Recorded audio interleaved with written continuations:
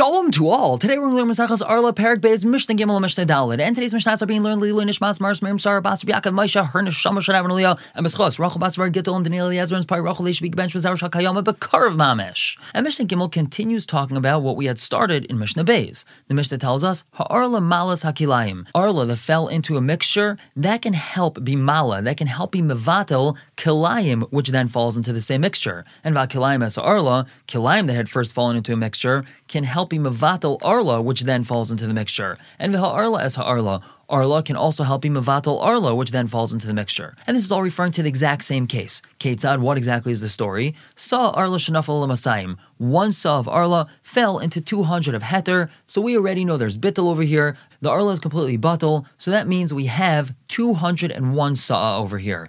Va'achakach, then what happened? Nafla saw va'oid Orlah. A saw and a little bit of Orlah fell in. I saw va'oid shel kelei kerem. Or a sa'a and a little bit of Kilei HaKerem fell in. So how many sa'a do we need to be mevatel this one sa'a of Orlah or Kilei HaKerem that had fallen in? We need 200, and we have 200. And how much do we need to be mevatel this little bit that had also fallen in? Well, we need 200 times that little bit. And we have 200 times that little bit because that first sa'a of Orlah or Kilei HaKerem that had fallen in is 200 times that little bit which now fell in, so we have complete bittul and everything that fell in the second time. And the Mishnah concludes by saying, Zuhi Ha'orlah malas hakilayim, v'hakilayim as ha'orlah, v'ha'orlah as ha'orlah. This is the scenario where Orlah is mevatel kilayim, kilayim is mevatel Orlah, and Orlah is mevatel Orlah. It just all depends what had fallen in first and what had fallen in second. If Orlah was the first thing that fell in and then kilayim, so that's the case of Orlah being mevatel kilayim. If kilayim had fallen in first and then Orlah, so that's kilayim being mevatel Orlah. And if Orlah fell in first and fell in second, so that's Orlah being mevatel Orlah. Moving on to Mishnah Daled, continuing with bittul. But now we're going to be dealing with a davar charif, which means something sharp or sour. Now, when dealing with the davar charif, regular rules of bittul are suspended, and we don't just look at the numbers 1 to 100 or 1 to 200.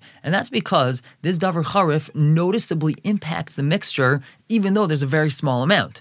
So Mishnah Daled tells us, Kol ha-mechametz v'ha-metabel, anything which is used to be mechametz or metabel something. So mechametz means makes it into chametz, or in other words means it helps it rise. So we're talking about sourdough over here. Metabel has to do with tavlin, spices. So anything being used to spice a dish. Now this thing that was placed into the mixture, either the sourdough that was placed into a dough to help it rise, or the spices that were placed into the food to spice the food, it does have a ratio 1 to 100 or 1 to 200 to help with bittul. But nonetheless, since we're dealing with the davar charif, as we had said, there's not going to be any bittul. And the Mishnah clarifies, and we're going to read the Mishnah according to the Girsa of the Rambam, which is the easiest way to read it. Midamea betruma is going to cause this entire mixture to become meduma when we're dealing with truma. If the sourdough or the spices that were put in were truma, so this entire thing is treated as truma. Uva Orlah v'kilei hakerem. If the sourdough or the spices that were used were Orlah or kilei hakerem, Usr is going to asr the entire mixture. Again, even though we have a proper ratio of bittul, since we're dealing with a davar charif,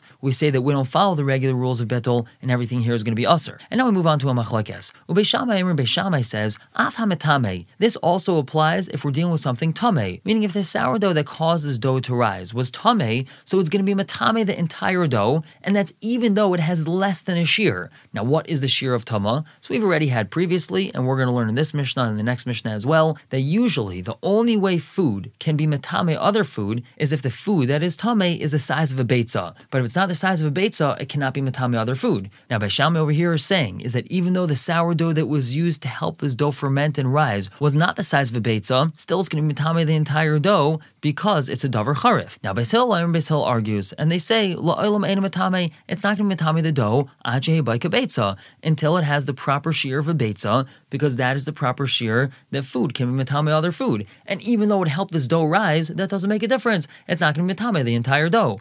We're going to stop here for the day, pick up, continuing to talk about this in Mishnah Hey and Vav. For now, everyone should have a wonderful day.